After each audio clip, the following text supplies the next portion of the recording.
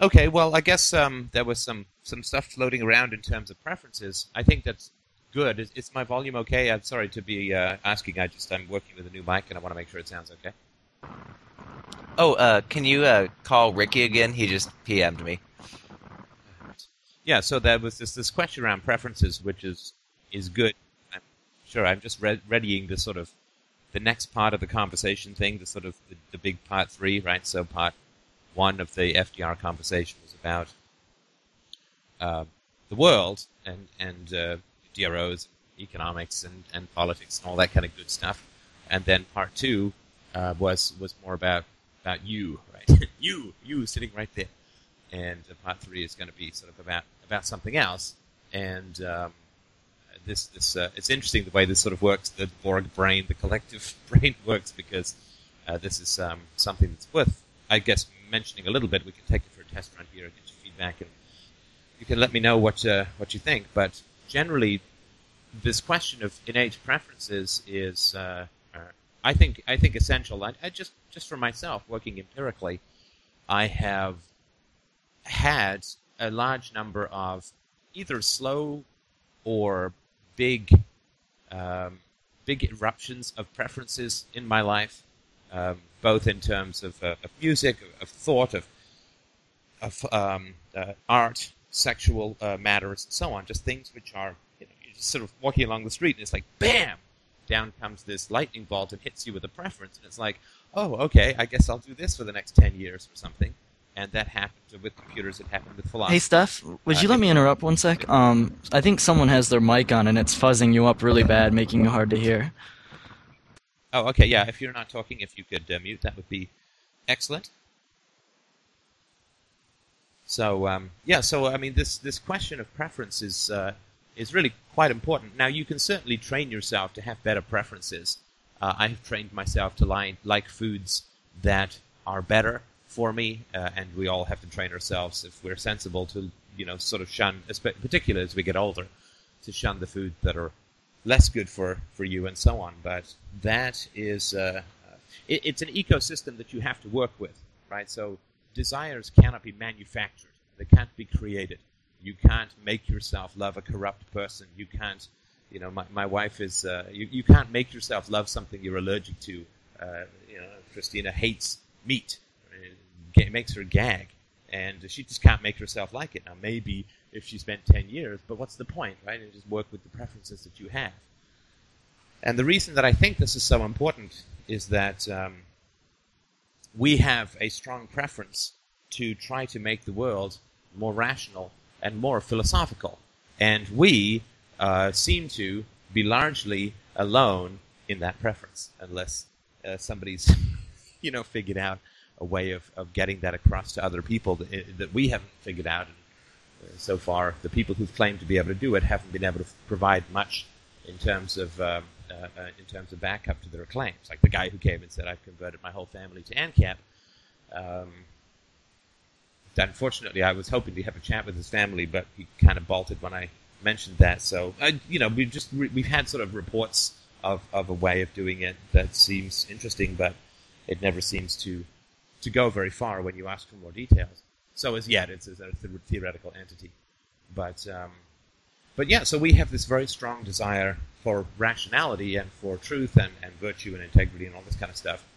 And it's not like we're alone in that. It's just that we have a methodology of approaching it that is, I think, a whole lot more rational and consistent than most people. And they don't have a desire for it.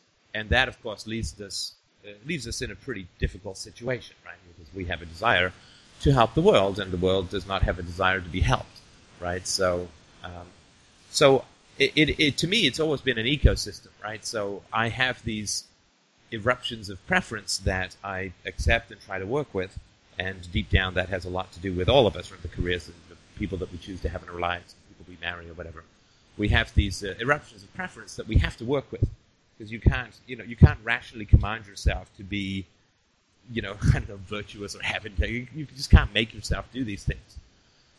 But at the same time, you can't just follow every whim, right? So it's learning to work with an ecosystem of desire and goal, and recognizing the limitations of both, right? And that's why I mean, that's why there's so many damn podcasts, is all this stuff is quite complex, because personality is not a set of principles, and it's not a set of experiences, and it's not, what your teacher did to you in grade 3 and what your mother did to you for the first 20 years of your life. That is not what personality is. Personality is not something that we're just born with, because it certainly can change over time. But personality is unbelievably stable. When you think about it, I mean, personality is more stable than our bodies, because pretty much you can look at somebody who's 80 and see very clearly the person that they were when they were 8, even though all of the cells and atoms in their brain have been replaced over time. So I was sort of taking the direction of just saying that we have these great desires. We have these great desires for truth, and the only real way to work with other people to get them to want to be philosophical is if they already want to be philosophical, right? Because we're looking for, what's that magic key? What is that magic combination that's going to open up people's hearts and blow their foreheads wide open and let the streaming, liquid of enlightenment pour in? But that's not how it works, right? I mean, a coach, right? I mean, a coach who wants to train an athlete finds the athlete with the greatest ability, but more importantly, the greatest desire. Right? Because ability and desire are very much interwoven, right? But they're not the same thing, but they're not completely separate. They're sort of yin and a yang. They're an ecosystem as well. Like if I wanted to be an opera singer, I couldn't be an opera singer because I don't have a good enough instrument. I don't have a good enough voice to be an opera singer, or any kind of singer really, other than a hacky internet joke singer. And at the same time, if I wanted to be a hair model, unless it was armpit hair, then there would not be very far that I could go in that direction. But so ability and desire go very much hand in hand, and Greg and I were having a chat about this on the weekend with regards to somebody in his life, that we have to find the people who want it the most. And because life is short and we have to enjoy the process of being philosophical, and the internet allows us to reach hands across the water to find people like this, rather than trying to turn those around us into philosophers, we need to just keep moving until we hit people who have a potential for philosophy within them that they don't even know that they have, right? So the first time I saw a computer that you could program and stuff, I just fascinated, loved it. I would go in Saturdays to program and learn all this geeky stuff and so on. And nobody could stop me, right? I mean, I remember one day somebody didn't show up to monitor the computer lab, and we weren't allowed to be in there on Saturdays without an adult present. And so, one of the few times I actually pressured my mom into coming to watch over us in the computer lab, right? You could not stop me, right? I mean, I worked nights and weekends to buy a computer and so on. And there was just no way to stop me. And those are the people that we need to get in touch with and stop wasting our time with the people where we're trying to get them.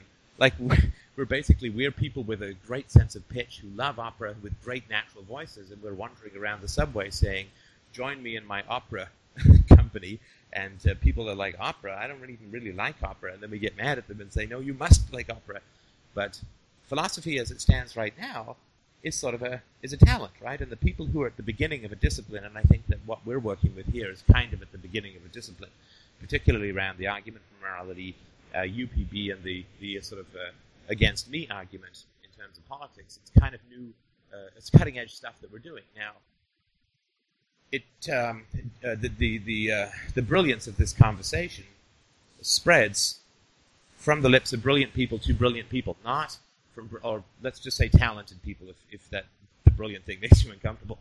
People who are talented in terms of philosophy will spread the truth by talking to other people who are talented and who have a great desire for philosophy, not by talking to the average person. And my parallel to that is, if you look at the origin of the scientific method, now just about everybody who's got any reasonable level of education and sophistication knows some of the basics of the scientific method, but that certainly was not the case in the 15th century. I mean, the scientific method did not spread because Francis Bacon started yelling it out in the village square, right? I mean, the scientific method spread because Francis Bacon wrote and found all of those people who were dying for something like this and bypassed those who didn't, right? And I think that's where we get lost, and we're trying to turn people around us into people who have the same desires that we do.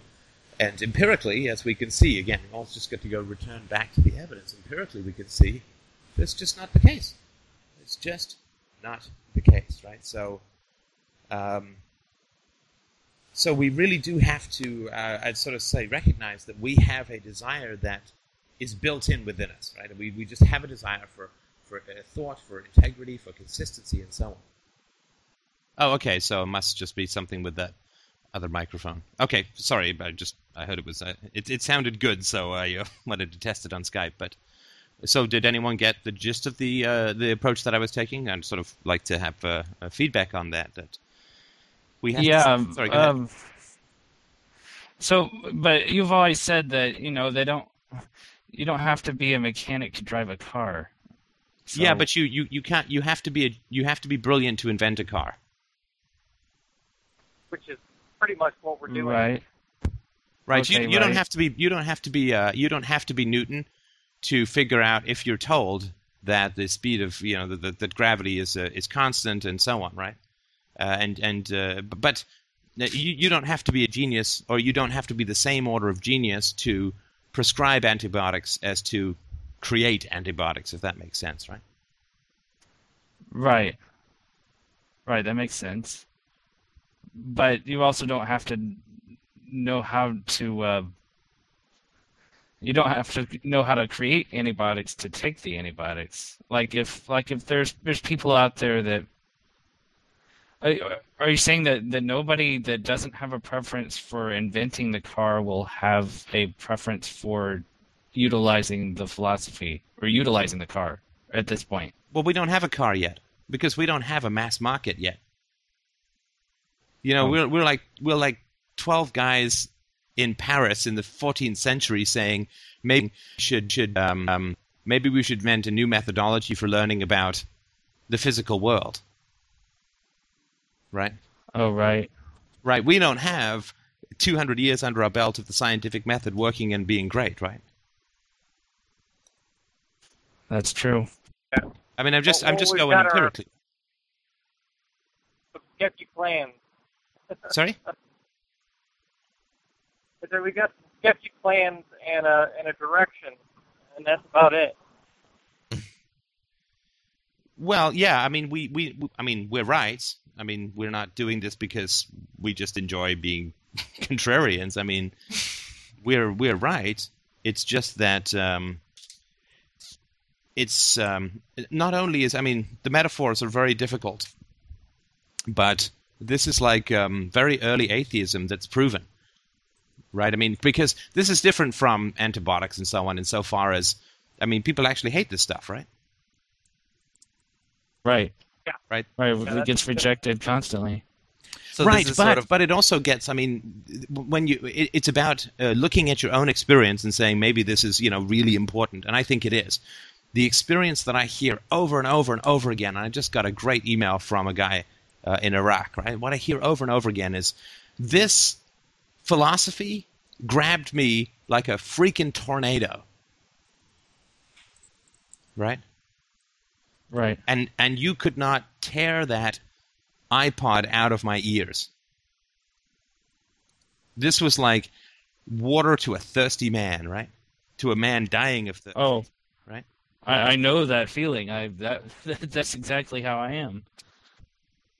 And this is how it has been the case for the people who are successful, because we all know this conversation is a mother humper at times, right? I mean, it's personally dizzying, it's challenging, it's scary, and so on, right?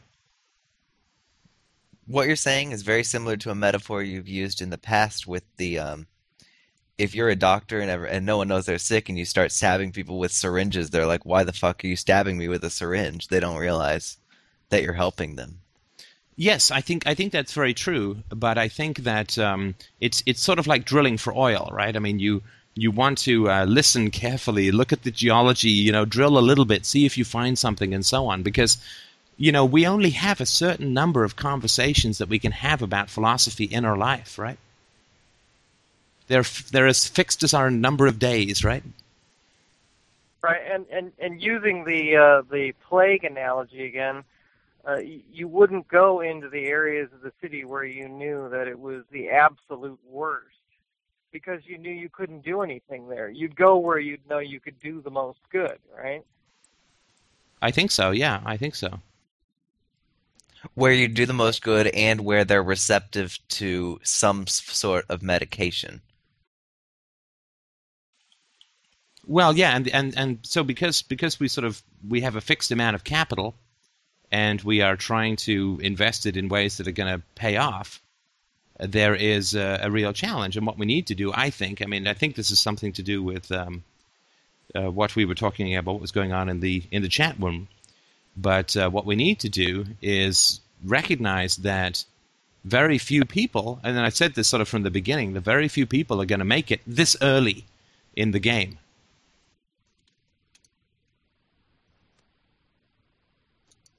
So let me see if I understand what exactly happened.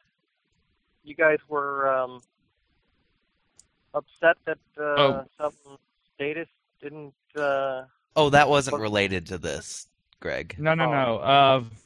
No, this was it started with a conversation this morning between me and Dom, and I think James was there. But we were talking about identity and that it's personal preference, but it was kind of, it went beyond what I had written on my live journal earlier today, and it kind of, the question came up was like, well, how do personal preferences come about? Are they conditioned? Are they genetic? And it's like, I have no idea. I really don't know the answer to that. And Steph was pointing out that that's really not important. Well, there are examples. If I had never been exposed to computers, I never would have ended up liking computers. So obviously there's an environmental trigger, but I was exposed to a whole bunch of things. I was exposed to accounting, right? But that doesn't mean that I am now going to study accounting on my own dime for years, right? That's not what happened when I was exposed to accounting or the cello or Mandarin or Thai cooking or anything like that, right? So you do have to be exposed to stuff, but you do have to have a latent, mad desire for it, right? If you're gonna get to the realm of high quality in that. Right. Right. I see what you mean. Some influence on your upbringing early on gave you that analytical streak that made you receptive to computers in the first place, right? Well, it could be, but my brother was raised in the same environment, and he didn't end up loving computers, and he certainly doesn't love rationality in the way that I do, and so on. So that riddle we will not be able to unravel, right? Because we simply don't have the technology or the testability to create, null comparisons and so on. And in a way, it's kind of irrelevant, isn't it? Well, it's what we have to work with, right? We have the empirical facts to work with that people could not pull us back from this conversation, right? Because people are saying, well, how do I gently lure people into like frightened little chipmunks into taking one little nut of philosophy off my palm, right? Whereas we to the metaphor, for some people, it's like I held out a little nut and I was eaten whole. Right.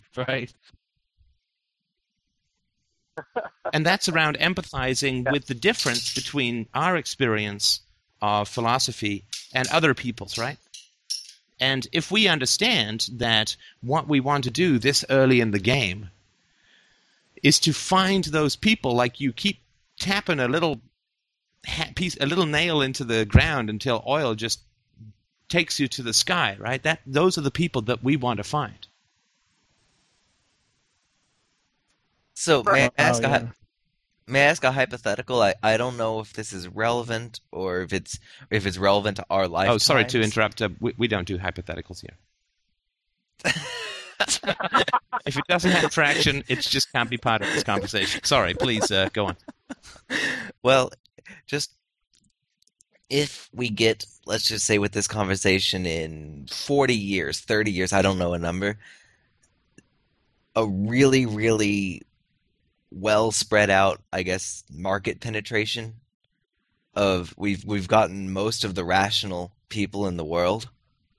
And most of these people you're talking about who are just these chipmunks who eat us whole for this conversation. What do you think happens then? Where do we go from there? I mean, I know this is looking way out, but I'm just curious. Well, we win. This popped out in my We mind. win, right? I mean, and the way that Okay. we win is the way that every movement before has won, which is you make it embarrassing to hold the contrary opinion.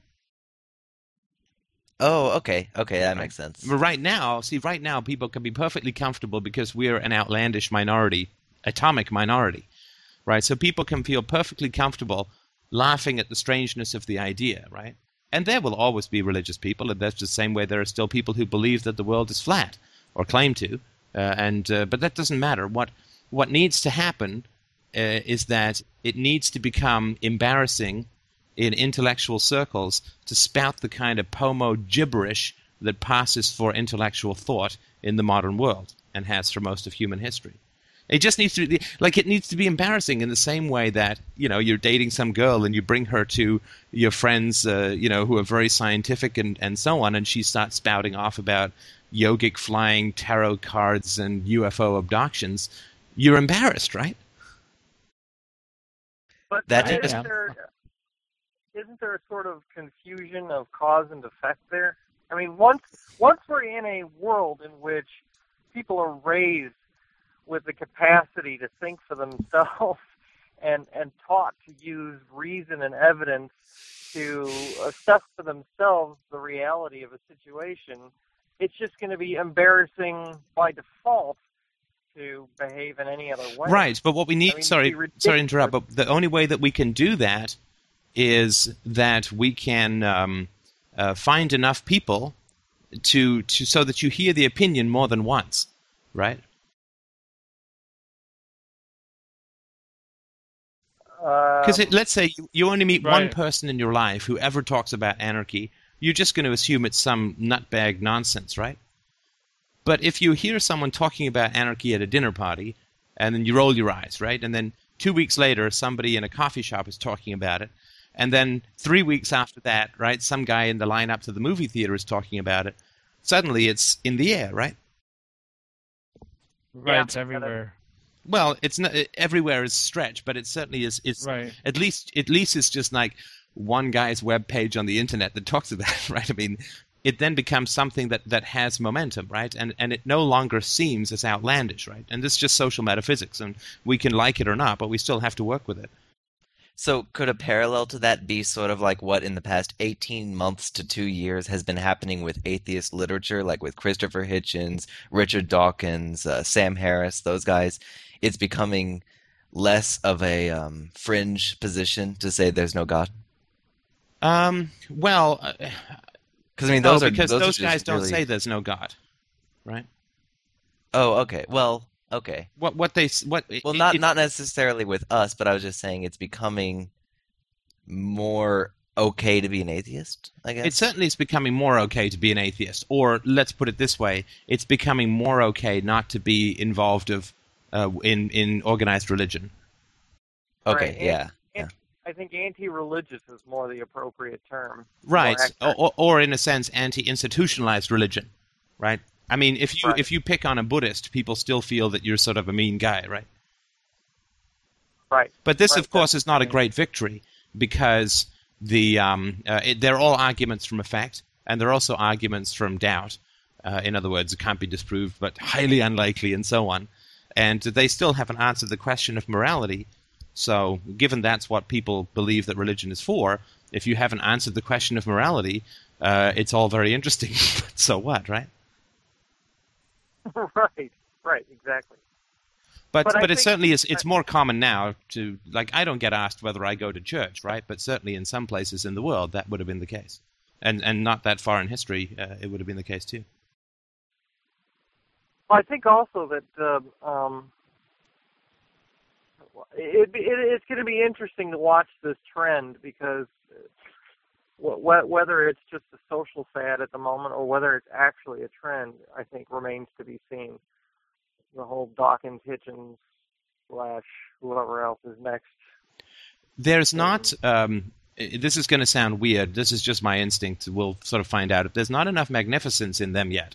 I mean, they're great guys, very great writers, and very smart, obviously, in ways that I could never imagine. But there's just not enough. I mean, I was sort of disappointed with the Root of All Evil documentaries. He was just too nice. I agree.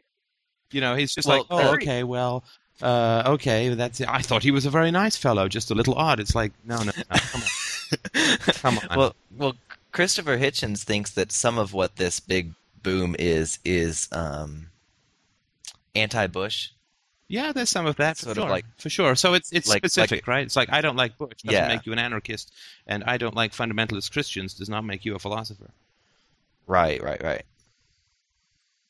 But, so, I mean, in terms of understanding innate abilities, I would say that, just based on my own subjective and also the experience I've had with others, that people walk around like time bombs, or like they have these amazing abilities that just lie dormant until the right stimulus comes along.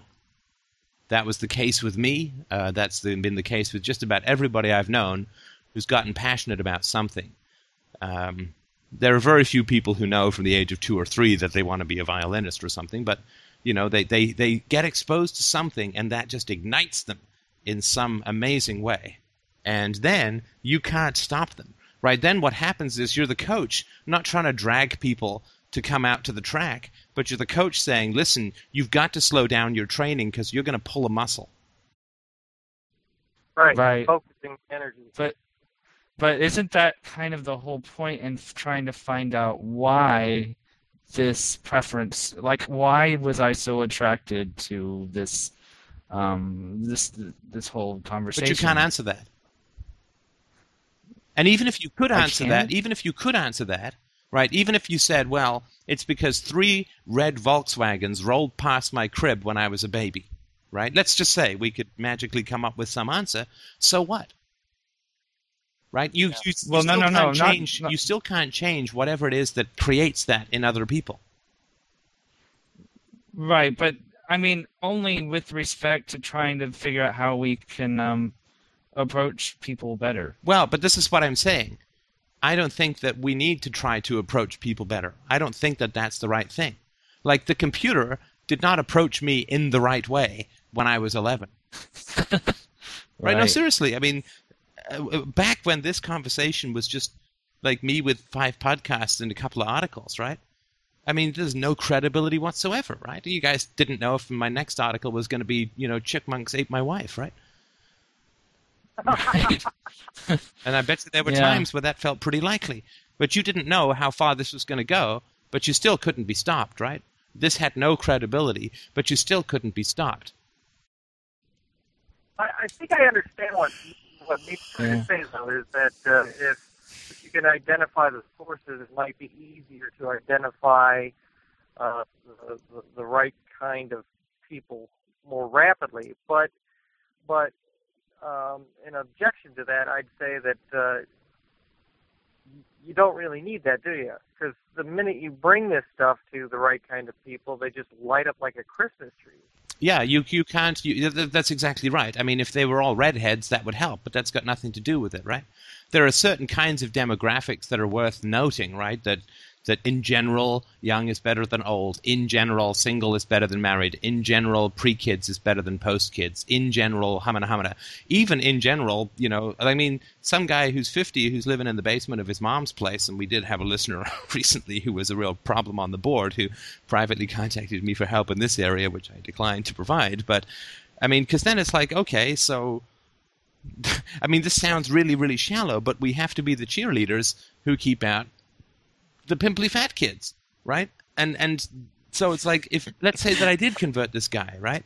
Then it would be like, oh, so this 50-year-old guy living in his mom's basement believes this philosophy, right? Oh, really?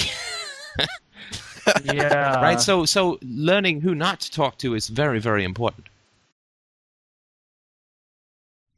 So just sort of cast our nets out Yeah, to the right groups of people, but not but not being disappointed when it doesn't work out. Well, I mean, I don't know that you can Well- control your emotions in that way, but being realistic, Yeah, right? right. Being realistic and Okay, saying yeah. most people aren't going to make it.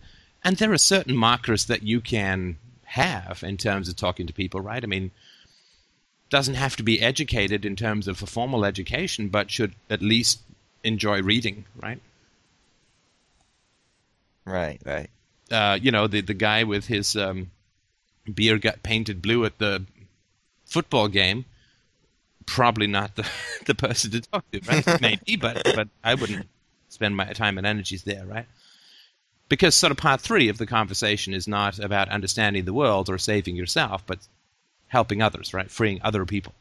Not just understanding freedom and freeing yourself, but moving beyond this necessary hedonism of freeing ourselves and working towards freeing others, right? And that is going to be a challenge for people that's going to make the T-shirts look like nothing. But I would say that we are really going to have to start taking that approach because, we all want to live in that free world. And people always say to me, well, why would you want to do this? It's altruism and so on. It's like, no, it's just empathy, right? I want to live in that free world. I never will live in that free world, but I sure as hell am happy that people in the past created computers and the internet, right?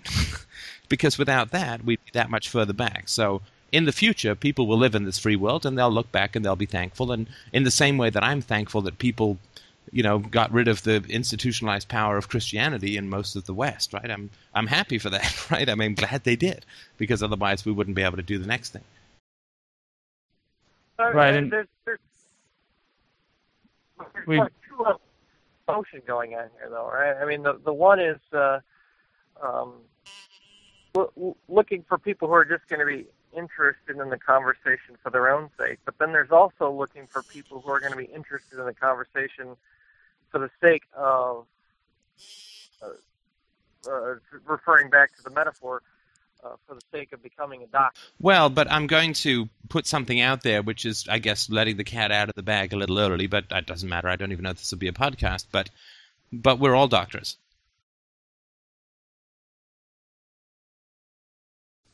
Saying there's no Some of distinction. us aren't as good with the whole needle as others are. Well, but that doesn't matter. I mean, the fact of the matter is that, and I told everyone at the beginning, right? And say you weren't warned, right? I told everyone at the beginning that this was going to mess up all of your relationships, and this was going to rip your life apart and turn it upside down, and so on.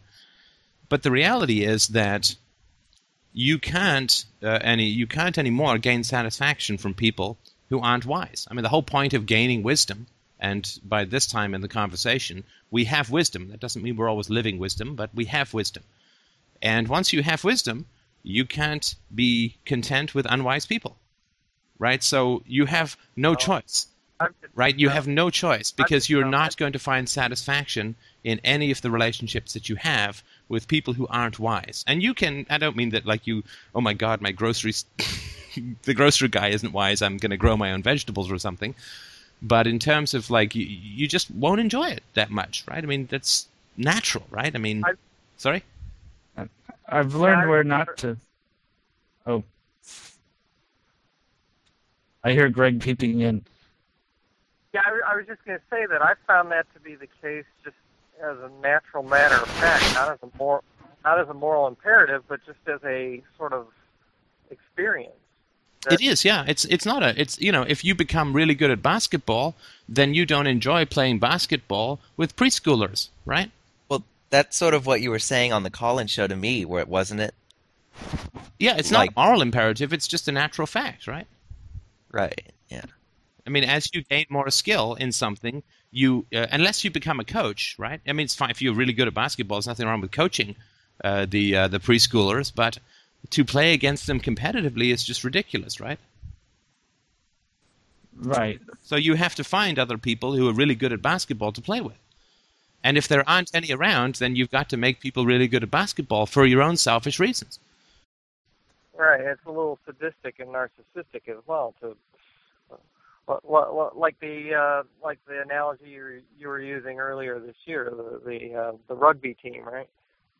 Yeah. Playing rugby with 80-year-old osteoporosis victims is kind of silliness. Right. So we have to keep just reaching out and reaching out and reaching out and recognizing that just like everything else in the world, it's mostly composed of failure. Just like everything else, right? How many people do people generally date before they get married? 10 or 20, right? How many businesses fail? 19 out of 20 over a 5-year period, right? How many movies are remembered 5 years later? Like 0.1%, right? So Right. most of everything is failure, right? And that's why people layer perfectionism on us, right? To paralyze us, because perfectionism is the opposite of what life really is, right? But Right. They turn failure from a matter of fact into a moral virtue. Yeah. I mean, look at a hockey game, right? I mean, the damn game goes on for 19 hours. It seems like, right? But you know, how many goals are there, right? Like 2, 3, 4, 5, right? Almost the whole game is not scoring, right? I mean, that's natural. That's just the way it is, right? But Right, but to take it from a matter of fact to it's bad to score more than 5 goals, right? In a hockey game, that's where it becomes corrupt. sorry, it's bad to score more than 5 goals. Right. It's like acknowledging the fact that that failure is a matter of fact. That's one thing. But then using that as a hammer over your head and saying, well, because it's a matter of fact, if you try to succeed, then you're committing some kind of a sin, right? Oh yeah, but normally what happens is that people are told, you know, failure is not an option, but failure is an inevitability, right? I mean, success Right. is always the rare possibility. I mean, we know this, right? I mean, in terms of, you know, we just bought like 15,000 people to come to the website, right? And of those, right, all but 1,500 leave within 10 or 15 seconds, right? It's 90% or 89% bounce rate or whatever. Of those, how many actually continue and listen and come to the board and end up donating? It's like a tiny, tiny fraction of a percent of the people as a whole. Right. And that's entirely inevitable, right? And that's entirely inevitable. And so I guess sort of what I'm saying is that just recognize that what we're doing is we're just trying to find the people who light up in the conversation, and just don't waste time with people, because people are like, oh, this guy said this jerky thing, right? How many times have we seen this on the board? You know, I was talking to a friend of mine and he said there's no such thing as reality and hamsters run my brain, right? Right. What do I say? Bye. Bye, right. Because you're never going to convert that person. And I use the word convert, but you know what? You're never going to enlighten that person, right? Never. I think you probably Sorry. I think you probably noticed that with me. Halfway through my semester, I sort of stopped with the disgruntled stories about my philosophy professor because I just gave up. And you should. Giving up is key in life. Well, I mean, did you notice they sort of stopped? I was like, oh my gosh, this guy said this guy said this, and then I just didn't care anymore. I just didn't give a shit. I cared obviously that he was wrong in corrupting the youth, but there was nothing I could do, and bitching about it wasn't going to make it better. Yeah, well, bitching about it, because the entire point of that kind of personality is to frustrate and paralyze you. These people are enormous gatekeepers. They are enormous time wasters, you know, in our precious time. Like if I was a competitor to an oil company, I would do everything that I could to get them to drill in the wrong place. Right. And to keep drilling in the wrong places, and then to go back and change their drill bits and say, you know, I keep drilling into this rock and not finding oil. And someone says, oh, you need a new drill bit. Oh, you need to change the angle that you're drilling in. Oh, you need to drill when it's cloudy and shit like that. It'd be like, perfect. You know, just keep them drilling in the same place. They're never going to find oil. That's the best thing you could conceivably do to destroy your competition, right? Well, right. That makes sense. If they can keep you pursuing them, then you're not pursuing the truth. And you're not helping the world, right? Right. So these people, these people are they are part of the state is an ecosystem, right? The state is not just a bunch of people with an ecosystem with its various layers and levels of defenses. These people are key defenders because they waste the time of the people who could create change. Right, they're frontline defenses. They're meant to confuse and obfuscate and redirect to keep you from ever, not even getting to the center of the system, but actually just not even concerning yourself with the system. Yeah, like I knew a guy. Oh, this is going back a bit, right? He was dating this woman who was in her early 30s, right? And he was having a good time and this and that. And he said, I care about her, but I don't know if I'm ready to. She was older than he was. I don't know if I'm ready to settle down or whatever. And I remember saying to him, I said, well, but you don't have that luxury because she's in her early 30s, right? So if you're not going to date her and get married to her and she wanted kids, then you got to let her go. Because right now, she's just wasting time with you. If you end up not getting married to her when she's 34, her chances of having kids are minuscule. Right, you're committing a huge injustice against her. Yeah, like, how can you claim to care about this woman and you know how much she wants kids and you're ambivalent? Set her free if you care about her. Now, if you really hate her, then get her to keep wasting her time on you and then take away her chance for motherhood. Well, and you know that people who say that really don't care. Because if they did, they'd already be married. Right, or if they really didn't want kids and the partner did, and it was a deal breaker, then they'd shake hands and part ways. Right. That's exactly right. But sentimentality and all sorts of other bullshit keeps them equivocating. Yeah, well, this guy had some other issues, right? So. Yeah, these these people we keep finding, they're all over the internet. I mean, I don't know of anywhere. Sorry, Nate, which people? The people that we're attracting. Right. They're but I mean, I'm not going to find people like this to talk to in my closet. Well, you need to move, though, right? Right, I do. I mean, I'm guessing, right? I mean, if everybody around you is staunchly anti-intellectual and that's the social environment that you're in, I don't mean move to, we're not going to have the free FDR project or something, right? But move to a university town, right? Or wherever. I mean, just making stuff up, right? But just move, right? Yeah, you're right. I mean, you of all people, right? I mean, you got nothing tying you down, right?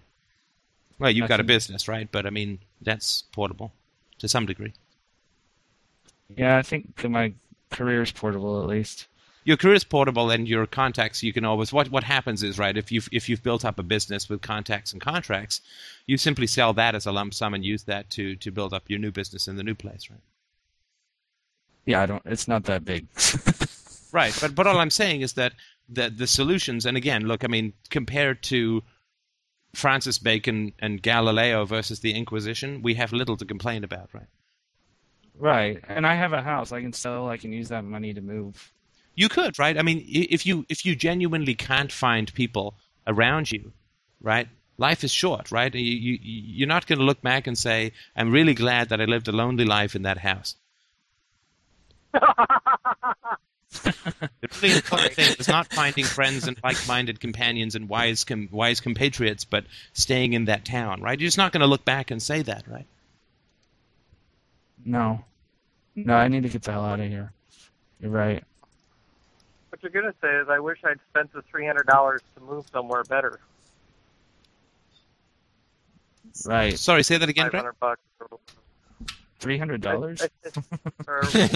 Yeah, just whatever the number is, some insignificant sum in the grand scheme of things. All right. I mean, it's going to be in the grand scheme of things of your life, Nate.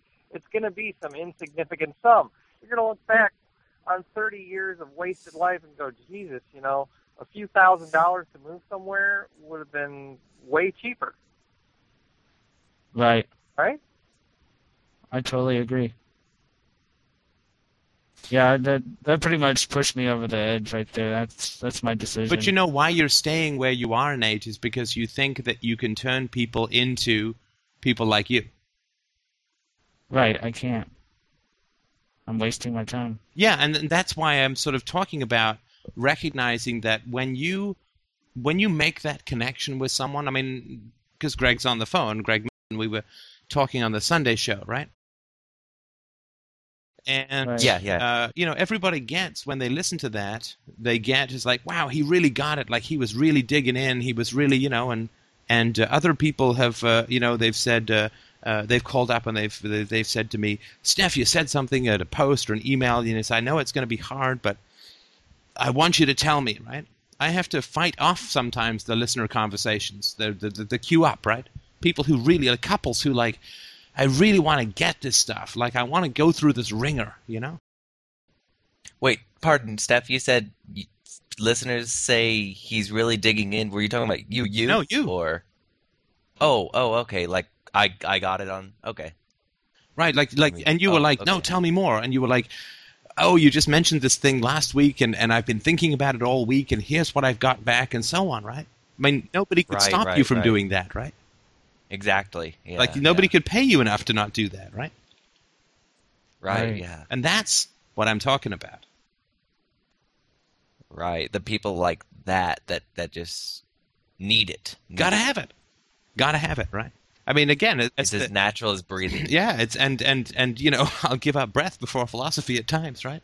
If I'm listening to an audiobook under the covers, but that's the idea, right? That we can't possibly or conceivably turn people into people like us.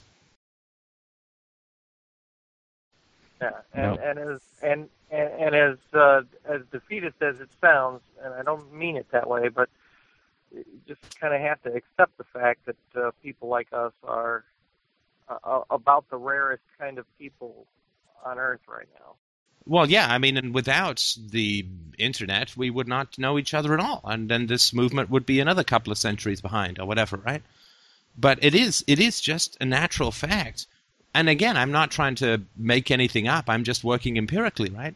Because, the numbers of people who come on and say, I'd like to find some way of maneuvering this person closer to these beliefs, or I'd like to find some magic key that's going to open people's hearts to truth and reason and virtue and enlightenment and wisdom. And it's like, nope, it's never going to happen. They either already are, or they already are. Yeah, they hear it and they can't get enough, or they're not interested and dislike it. I have a question as a follow-up to what you just said. I think Greg Gauthier has actually, or am I pronouncing that right, Greg? Yeah, that's adequate. Good enough. Okay. There's like 5 different pronunciations. I take them all. Okay, Greg G said this, and I don't know if Steph has said this in a podcast. I've never listened to a podcast on rage. But Sorry, did Greg say something that I hadn't said in a podcast? I'm just kidding. Well, I don't know if you've. That's I don't know Greg, if you've that's had not a. in our contract. You signed that. You said that's it. I'm only going to reassemble sentences that you have used before in the podcast series. I demanded that. Remember? Well, Breach no, of one contract. of Greg's. Sorry. Well, when I was feeling this feelings of like anger and hatred one night, Greg made sure it wasn't rage, and he defined rage as wanting to change the other person. Could a lot of this feeling of wanting to manipulate others into this conversation be underlying rage? I think there is something in that. Why don't you go on? Well, just sort of like, well, I don't know. It struck me as a parallel between what Greg said is rage is just wanting to control and change other people, to change others' behavior, for your not in a productive way. Although this would be a productive way, but it's not productive to manipulate others, it seems to me. Like if you show someone 5 minutes of a podcast of yours that's really, really safe, and only show them the safe bits, and you just ease them into it, but you never, and you're controlling what they're listening to in it. That's very manipulative. Well, it is, and my question is to the people who are listening: how many of you needed to be eased into it? None of us. It's like if you say to the drowning man, "I'm going to very slowly give you a stick, and I'm going to take it away then, and then I'm going to give it back. Like, you get that stick to him, he's going to clamp onto it with his teeth, right? So I guess my right. So I guess my question is, could it be, I guess, rage at the world for being like it is? That we want that. I mean, sometimes I find myself falling into this. I'm sure others do too, wanting to change it so much, even when it's irrational to change it. I don't think so. I mean, I think that what you're talking about is a very important element. This is just my thought, right? I mean, so just not right. Okay. But Right. from my experience, we'll just call them for a moment hysterical emotions, right? Like anger is healthy, rage is hysterical, right? Fear is Right. healthy, paranoia is hysterical, and so on, right? Courage is good, foolhardiness, right? And caution is good, courage is not, and so on, right? So when we get to these excessive emotions, we almost always get there because we are facing a paradox of some kind or another, right? So I think that people get enraged when they are told, when they feel that they must do something, but they fear or know that they cannot. Right? That's when our Okay. emotions tend to escalate the most, right? That makes sense. So Yeah. That's the impossible situation, right? Well, it is the impossible situation, right? So if we say, I must fashion an army of truth from the clay of those around me, right? Then So if you're Nate- stuck in an impossible situation. So if Nate were to want to try to change people around him rather than just get the hell out of Sorry, not want to, Houston. if he felt he had to. Oh, okay. So if he felt this obligation, this altruistic obligation. No, more than an obligation. He has to. Okay. That's- Can you describe the difference? Yeah, I Yeah, mean, what- I'm obligated to pay my taxes, but I don't have to, right? Oh, so this magnetic draw towards like you absolutely okay, I get it. The distinction. Yeah, okay. Right. Like, I mean, if a dog, if a wolf is chasing you through the woods, you have to find a tree. You're not just obligated to find a tree. It wouldn't just be nice if you found a tree.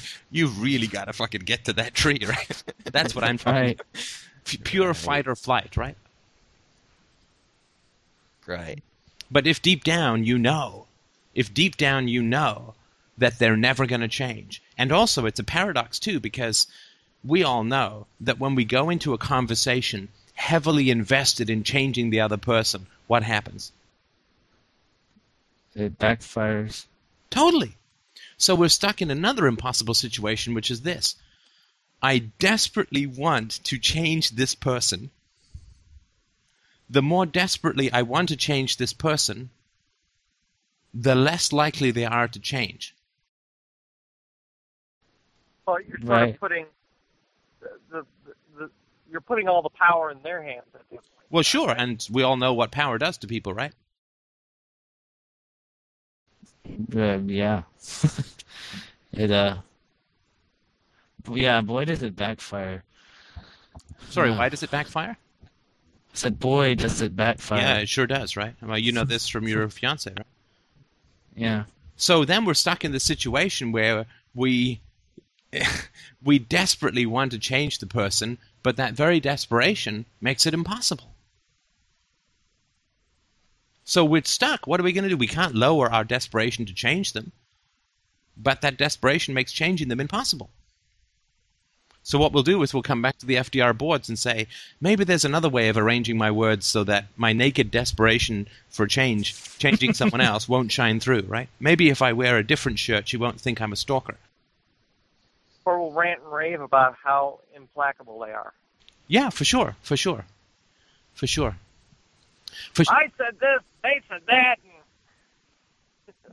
Yeah, no, we've all been there, right? We've all been there. But the reality is that just based on our own experiences, nobody gave us the torch of truth gently and, put stronger batteries in once a week and so on. It's like it went off, it startled us, and then we're like, okay, hit me again, give me more, hit me again, right? Right. So the answer is just to keep moving, and that's kind of what. Sorry, the answer is to keep Really? moving? Is that what you said? Right, to keep moving on, to keep. Oh, sorry. I keep- conflated that with moving houses. Oh no. Move from one Well, that city too. to another, right? Like a nomad, like a space pirate, right? No, I understand. Sorry, I just got confused. I That tried could it be the doesn't work. case. Oh, it doesn't work.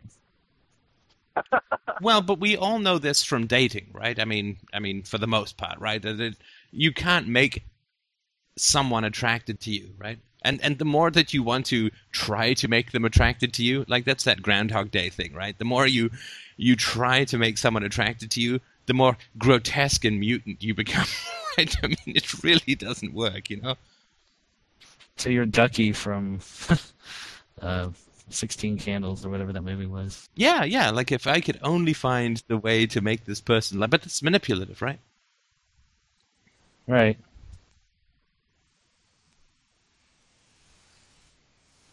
All you Yeah. can do is go around and push the button, and if you get the green light, then it's a go. If you get the red light, you move on. So Yeah. so I mean, if we just accept the reality not only of what we've all learned from each other, right, which is that people are like us, right? People are like us, right? And I find it incomprehensible that people want to be chefs, right? I mean, I find it completely incomprehensible. I find it incomprehensible that people want to play professional sports myself, right? I just think that's a pretty brain dead way to spend your life, but. You know, so what, right? I mean, obviously there's no problem with them doing it. It's just people are incomprehensible in their preferences, right? But the one thing that is true is that we all have preferences, right? So the fact that people want to be chefs and basketball players and run around bouncing balls of plastic around for decade after decade, that's fine. I mean, it's what they do, right? I'm sure my preferences are as incomprehensible to them, but what is true is that we all have things that light us up. And you can't make something light someone up. Right. It either happens And or this it doesn't. particular endeavor, And if it doesn't, to hang around trying to crank it, it's like you got a pile of metal shavings together and you're blowing on it to turn it into a fire. Blow more gently, blow from a different side, blow in a different way. It's like, nope, sorry, it's not wood. It's not going to ignite. this particular endeavor, unlike becoming a chef or becoming a baseball player or even becoming a scientist, this particular endeavor has implications for everyone, not just ourselves. Well, and that's why that's why we have all of these other professions and not this one. Right, and and Right. not only that, but those other professions, they don't completely upheave your entire life and blow it up. Just completely. Yeah, it doesn't. It Right, doesn't- there's nothing in the Major League Baseball contract that says, and by the way, you can't talk to your mom anymore. Well, and in a sane world, that would also be true for philosophy. Of course, yeah, absolutely. Do any of you? I can't relate to you guys who like kind of are upset by this stuff, but do any of you have any excitement for? I mean, the time that we're actually in, being on the verge of this stuff. To me, it's exciting. To me, I think it's a great time to. I'm glad that I'm involved in the first steps, and I suppose FDR is more than I could ever hope for, because I kind of was prepared for a somewhat lonely existence when I first got into these ideas, even with Ayn Rand, and so FDR is more than I could hope for, to be honest. So I'm not sure. Are any of you like excited that this is kind of to be part of this so early on? There is no greater glory in history than what we are doing. I swear to God, I believe that, and this sounds completely mad, and I'm fully aware of that, but I still will go to my grave believing that there is no greater glory in history than what we are doing. Yeah, I agree with you. That's my feelings. For me, it's more than just excitement. It's a gratitude I can't even express. Yeah, I mean, how I was just talking about this with Christina tonight. Like, how amazing is it that we get to have lives that not only are intellectually for me at least, and I'm sure for everyone else who's in this conversation this far, incredibly intellectually stimulating. A wild ride, not just in terms of, ooh, I mastered another mathematical theorem, but finding a way to just play the harpsichord, like to play the harp of the soul to create a whole new music. I mean, it's fantastic. And we get to communicate with each other, like, which was never really possible before. And we get to light this light that is going to illuminate the future in a way that will make the present as incomprehensible to the future as the Middle Ages are to us, right? And there's just no greater glory. This is the greatest glory that you could conceivably have, not just now, but at any time. I agree. So we may be in Wikipedia one day, listed along with. I think it'll be a little more than that, because the other thing that's the case too, right, is that we it's all source material, right? Nobody knows what Socrates said, right? Nobody knows. Right. But this is all source material that will be around forever. And they will look back and say, holy shit, if those guys hadn't got off their asses and started this, we'd still be where they are, or maybe worse. I think the loneliness that comes from this, and I don't know if I experience it so much as loneliness as much as I mean, I don't feel lonely with you guys. I think that in an ideal world in the future, I don't think that we're gonna have these thousands of friends. I think that you're still gonna have the few friends that I think that we're gonna have in our time too. So I'm not sure if it's so much loneliness for me, but how do you guys feel with that kind of perspective? Does it change it for you? Sorry, do you mean the loneliness with the few? Sorry, the loneliness combated by a few friends, or something else? I missed that. No, I'm sorry. I meant I meant that I don't think that. I mean, I can count, my good friends on one hand, or two if I'm lucky, if it's a good day. But I don't think that in the future, when these things are more common, I don't think that we're gonna have bigger, grander social circles. I think that we're still gonna have go through our lives. This could be completely off the wall, but I still think we're gonna go through our lives with the same amount of close-knit friends as that we have the capacity for right now. With the few people in our lives that respond to this stuff.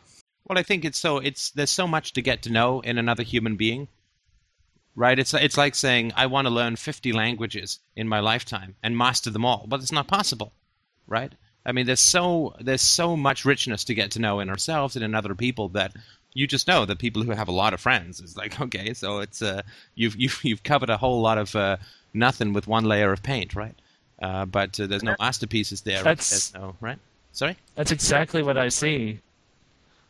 That's really what makes this conversation so important, right? Is that the depth and the quality and the richness of every single relationship you do have is going to be just orders of magnitude better than what you could have ever hoped it would be before it, right? And I would also mention as well, I mean, wouldn't it be the most amazing thing to have been able to listen to the people who were trying to figure out the separation of church and state, who were straining every fiber of their mental being to try and put those pieces together, or the people who first sort of looked up and said, I don't feel so good about this whole slavery thing,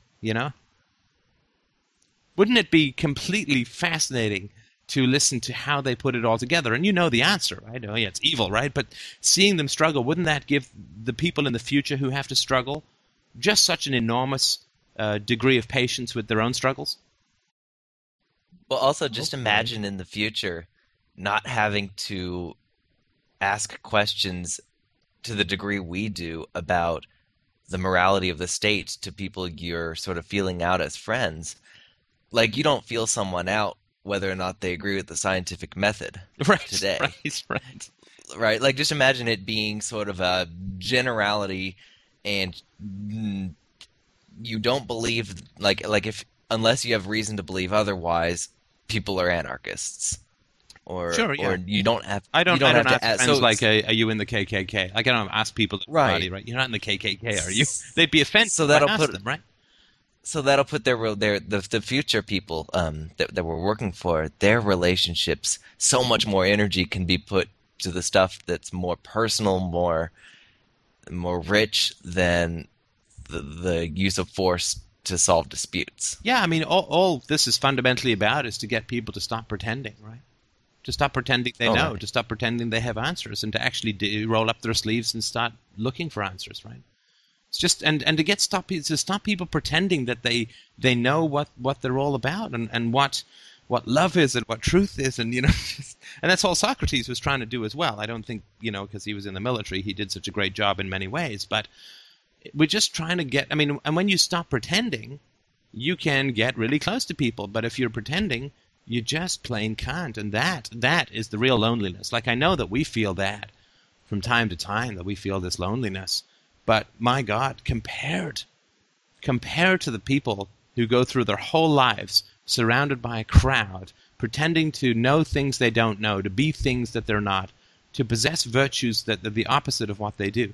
There's no loneliness like a congressman, for instance.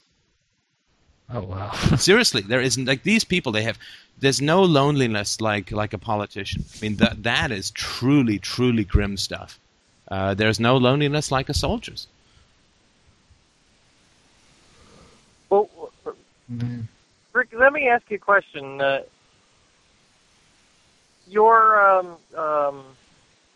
Your experience of loneliness, how has it changed since you came into the conversation? Who were you asking? I think it was Ricky that asked the loneliness question in the first place, right? Oh yeah, that was me. How has it changed? How has your experience of loneliness changed since you came into the conversation? Or has it? Well, to be honest, it's much less. I think I always had a kind of I mean, honestly, I've always had an acute sense of loneliness since I was a kid.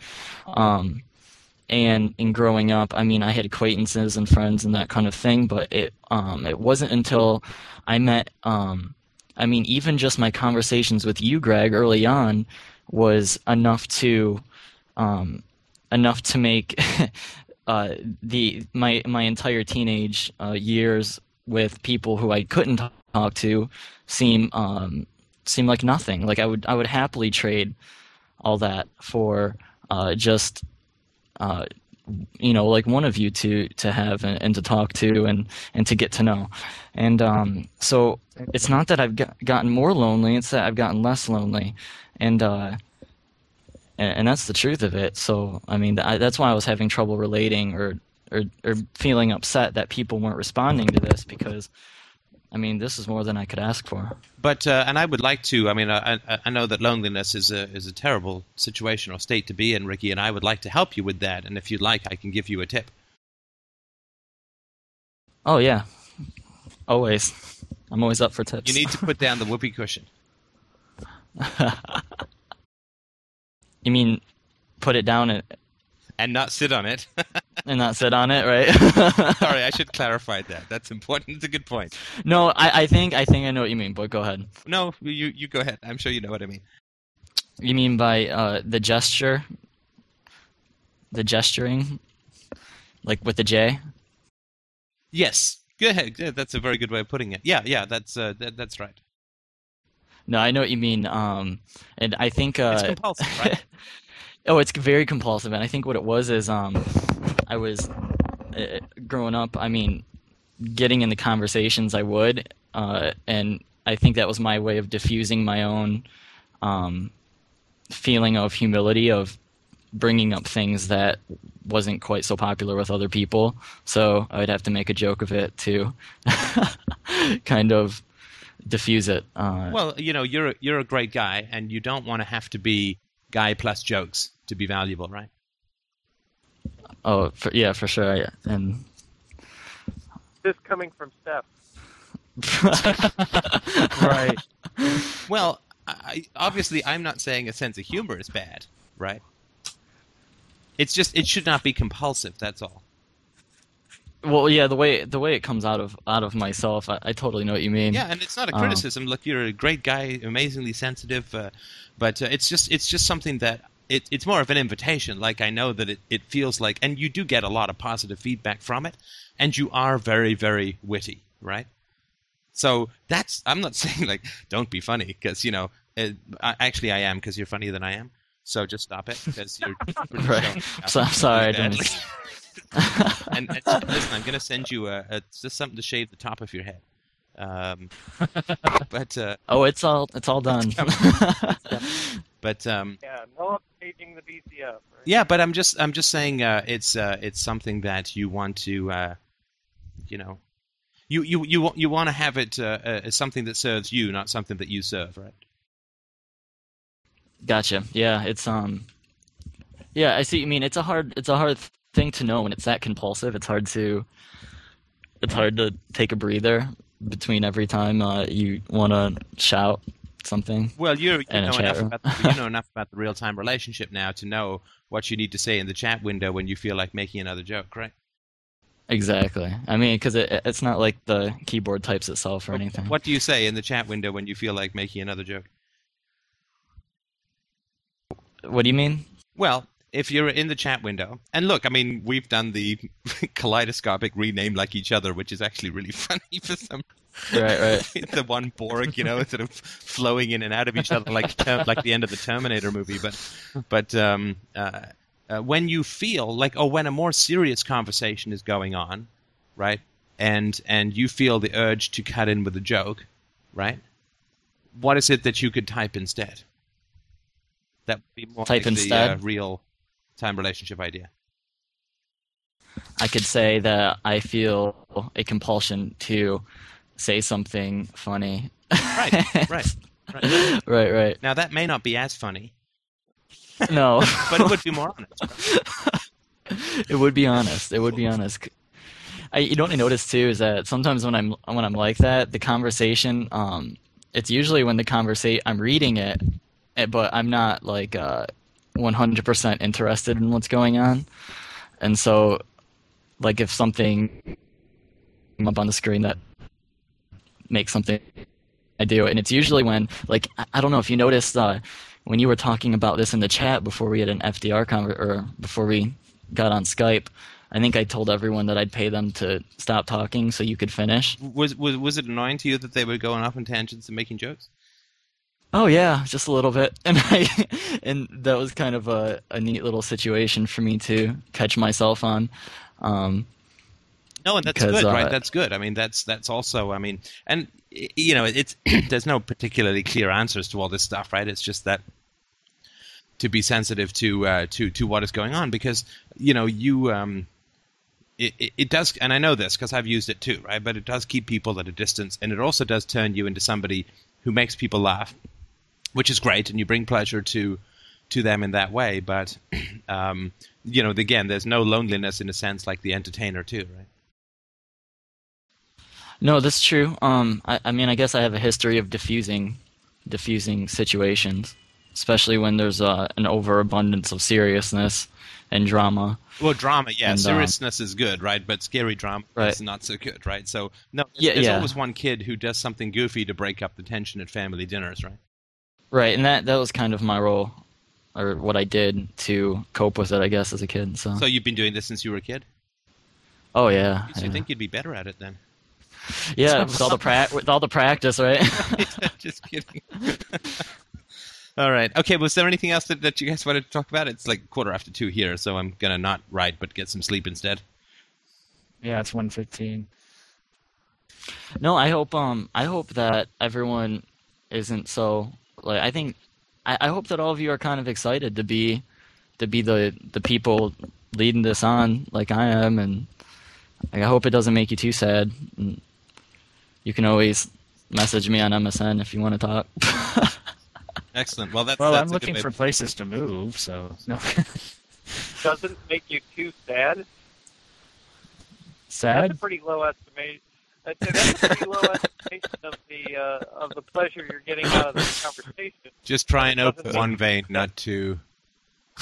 Right. Ricky's career as a motivational speaker, it still needs a little fine tuning. It's nil. Whoops. So if we need a laugh, we can just I am Ricky on MSN. That's our consolation during the conversation. Right. Yes, for a small donation, Right. of course. Every quote does need its gesture, so that may not be too bad, especially when the. Anyway, no, that's a good way of putting it. Definitely give Ricky a chat. He's a pretty funny guy, a very funny guy. Oh. Well, thanks, Steph. Okay, man. I'll Appreciate it. talk to you guys soon.